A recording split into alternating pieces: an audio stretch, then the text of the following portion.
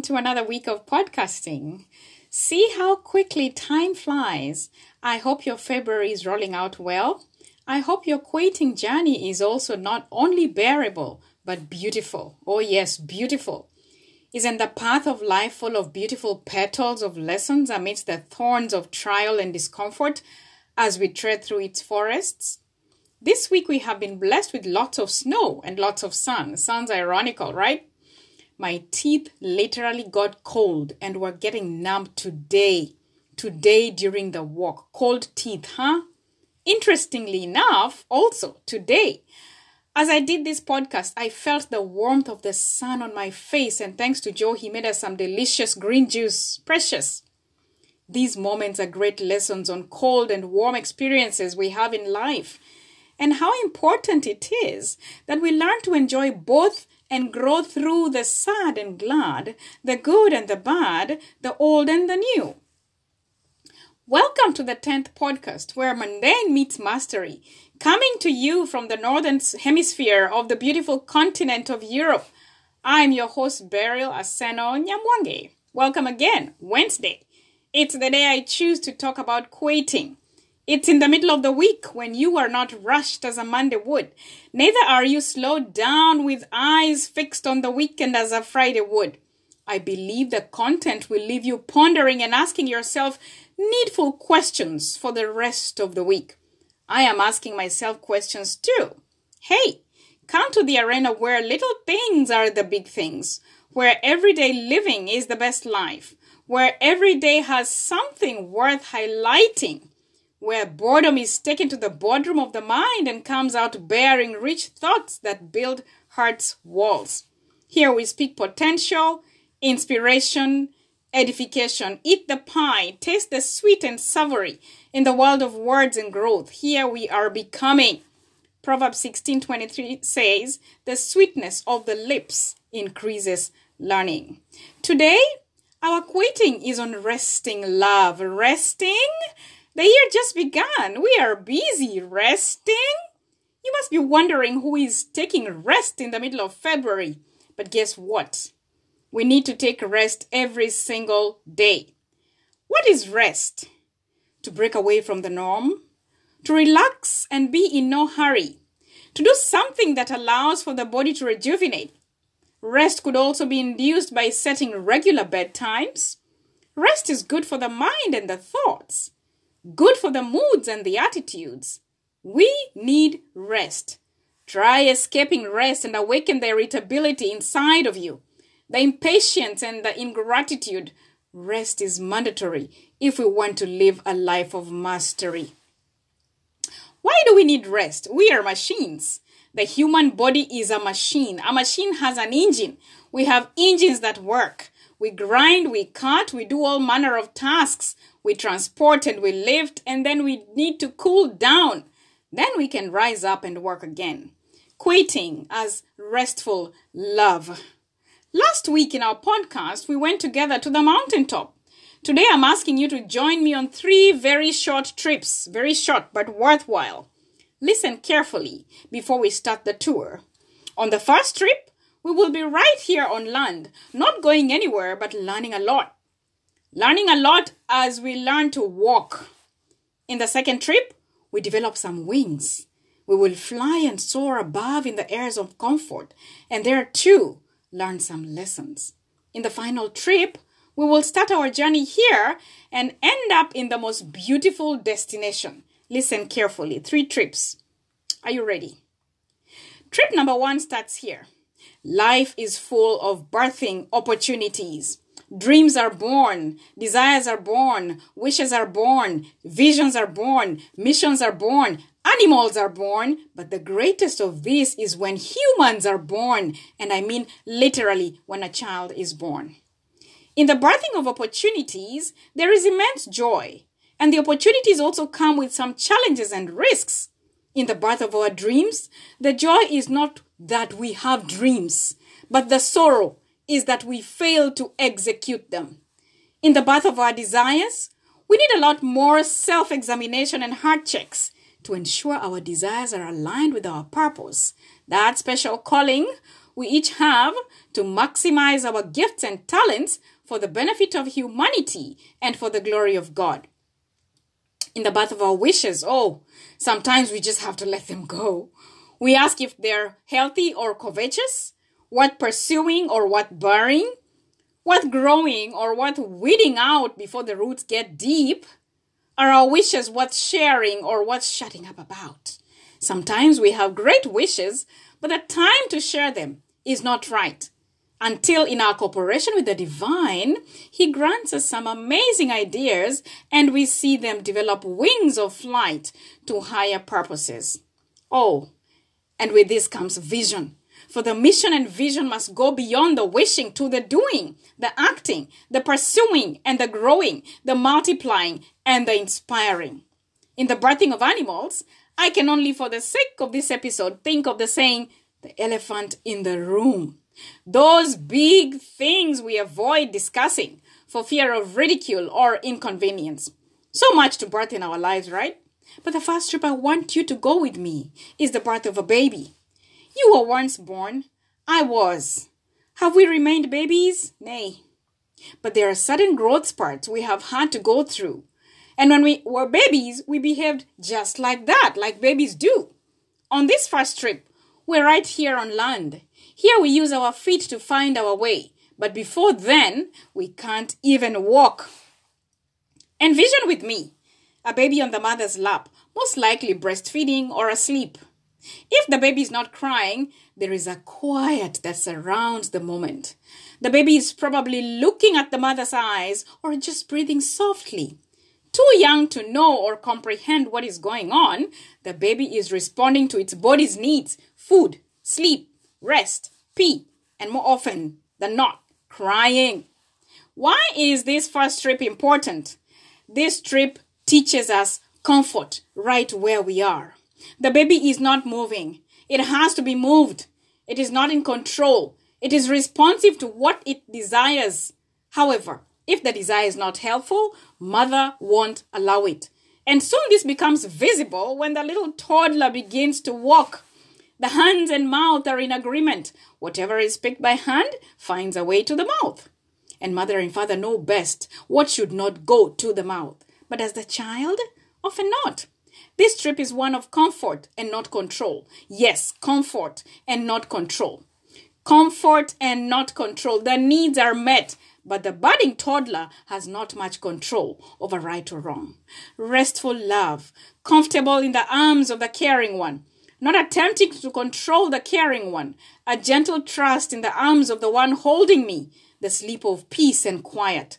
The feeding on that which grows and develops me from childish behavior to the maturity of character. It comes with crying when what seems good is denied, but the giver knows not only what is not good, but what is best. Comfort, not control. What does this have to do with our quitting? Let's keep conversing. Trip number 2 is ready. I told you about birthing that includes animals and the elephant in the room.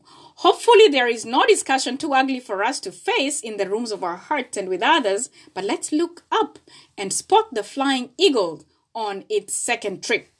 Eagles are amazing birds. There is so much to learn from them. In the book of Proverbs, chapter 30, a man named Agur is as fascinated by eagles as we are. In fact, he says, there are 3 things too wonderful for me, 4 that I cannot understand. The way of an eagle in the sky, the way of a snake on a rock, the way of a ship at sea, and the way of a man with a maiden. He starts the wonder journey with the way of an eagle in the sky. Let's start our flying and soaring now after the little steps we took on our first trip from mother's breast to trying to hold on to a few things, stuffing our mouths with what we know not. Mother eagle, intelligent creature. She's going to show you how to gain confidence. She will free you from confusion. It's going to be a bit rough. This time round, you're not held on arms. You must find your own, but with help. The way of an eagle in the sky. What does this have to do with our quitting? No longer walking alone, but soaring high? The way of an eagle in the nest. Let's refer to baby eagle as eaglet. The eaglets get to a certain size or maturity. Suddenly, everything changes. One day, the mother eagle comes back from shopping in the woody branches of the mall, but this time, there's no food in her big basket, and she doesn't land on the edge of the nest. Instead, she hovers over the nest. Why isn't Mama entering the house? You may not know this, but an eagle can do almost what a hummingbird can do. Even though they're not great birds, they can remain almost motionless in midair with those great wings just floating in the breeze. They do this about 3 feet above the nest. I'm sure if little eagles could talk to one another, and maybe they can, one would certainly say, "My mama, what strong wings she has!" But they don't know yet why. Why does mother do this? She's not acting. She's teaching. She's demonstrating to the eaglet that those curious appendages on the baby's backs, called wings, have a useful function. Eaglets, of course, were meant to fly, but they don't know that. If you take an eagle and separate it at birth from its parents, it will never learn to fly. It will just grovel around in the dirt like a chicken. It might even look up and see eagles soaring overhead and never guess that it was meant to soar in the heavens. Can you imagine that? Eagles have to be taught, and that's the mother's job. So, first, she demonstrates it. What a great teacher. The next thing she does is come down into the nest and surprise her young. Yes, surprise them. One can imagine how warm it must normally be for the little eaglets to snuggle with their mother and be enshrouded with her feathers. But this time, she puts her head up against one of the little ones and pushes that little one closer and closer to the edge of the nest. "Hey, Mom, what are you doing?" All at once, she pushes the little one out of the nest, and the eaglet falls down, the face down on the cliff. Surely to be destroyed? Never. As speedily as she can get, Mother Eagle flies down, catches the little one on her back, and flies up and deposits it in the nest. Whew. Mom, that must have been an accident. But it wasn't an accident. The mother bird pushes the little one out again and again, over and over. This is not about confusion, but confidence. Not confusion, but confidence. Those little appendages called wings have a function. Why would a mother do that to her young? Does she hate the little one? Not at all. It's just that those little birds were made to fly and they don't know it. So she's going to push them out of the nest, out of their comfort zone, beyond comfort to controlling their own wings, and now entering the arena, not of confusion, but confidence. She never lets them hit bottom, but she does let them fall because they have to learn something they don't know. Falling is a part of the flying curriculum. When they were born, they were enrolled. Now they're getting the point. The next time the mother eagle comes back, she decides to clean house, and so she stands on the edge of the nest. The first things to go are the feathers inside the soft carpet. She drops them over the edge. Then she leaves the room empty because even the leaves are collected and there's no more interior decor in this house. The whole carpet is gone. No wall hanging, bare space. While this is going on, she's not very talkative either. "Mom, what are you doing?" She pays no attention. She is intent on building the house, but not for the eaglet. She knows now how to take it apart. Next, she decides to take the sticks out of the middle of the nest. The Christmas tree must go down. It's February. And with her great strong beak and feet, she's able to break them off and stand them straight up. "Mom, it's not comfortable in here anymore." Then she takes certain key sticks out of the nest and throws them over the edge. "What are you doing, Mom? You're wrecking my room." "You're right." She seemingly pays no attention to the concerns of her young as she prepares to pull the nest apart, for she's determined that those little ones will fly, and she knows something they don't. She knows they will never fly as long as they remain in the nest. Comfort is not enough, and confidence may for a moment look like confusion, but there comes a time when the wings of the eaglets must be controlled by the eaglets themselves. Quitting. from comfort to confidence. You realize you have no control to begin with, but you're being prepared for confidence journeys. Notice that the young eaglets learn flying by practicing their wings on good winds. The hymn writer put it so well. Under his wings, I am safely abiding. The first attempted flight departure can be abrupt, with the young jumping off and using a series of short, stiff wing beats to glide downward or being blown out of the nest while wing flapping. The initial flight often includes a short flight on unsteady wings followed by an uncontrolled landing, but it only gets better as long as the comfort zone is demolished. Deuteronomy 32:12 says very clearly, and 11, as an eagle stirreth up her nest, fluttereth over her young, spreadeth abroad her wings, taketh them, beareth them on her wings. So the Lord alone did lead him, and there was no strange God with him. Quitting, not a journey of confusion, but one of confidence building. Our final trip today, remember? We started our journey on land, learning to walk. Then we moved on to flying, soaring above in the good winds, and now our journey takes us to soaring beyond the skies. Yes, there's such a thing. You are on a walk. You've been looking forward to this adventure, but a few minutes into your walk, you realize it's not all roses, but that the thorn of fatigue is real and it pricks hard. The weather is not always what you want it to be. Thunderstorms rush you to get home. The rain makes you wet, and the sun pelts your skin with intense heat sometimes. But the views, the views, they are majestic. Your walking partner is sometimes quiet, but sometimes he speaks. He tells you how far you're going, but your mind can't fathom this distance. Out of love for each other, you keep walking. It is no longer about convenience, but commitment. Not convenience, but commitment. Not moods, but attitude, the right one. Didn't you agree to take a walk with him? You have a goal, but he has a better goal for you than you can imagine. You're not on the path to only feel good. You're on the path to grow, to flourish, to inspire, to live forever. That's beyond the skies of soaring. What does this soaring beyond the skies have to do with Kweti? For you are looking forward to the city with foundations whose architect and builder is God. This is not convenience, but commitment. Quitting as restful love has 3 lessons for us. Number 1, not control, but comfort. Number 2, not confusion, but confidence. And number 3, not convenience, but commitment. Back to number 1, not control, but comfort. The walking journey. You are his child in a quiet environment, responding to the physical needs around you. You are waiting for food, shelter, clothing, a spouse, a child, a job, health, profits, good news, healing. Could some of what you really desire be unfit for your mouth? He knows that you should go inside of you. He knows what should go inside of you and what shouldn't. Could some of the desires be unhealthy for your heart? It is important to ask this question as we wait on the Lord.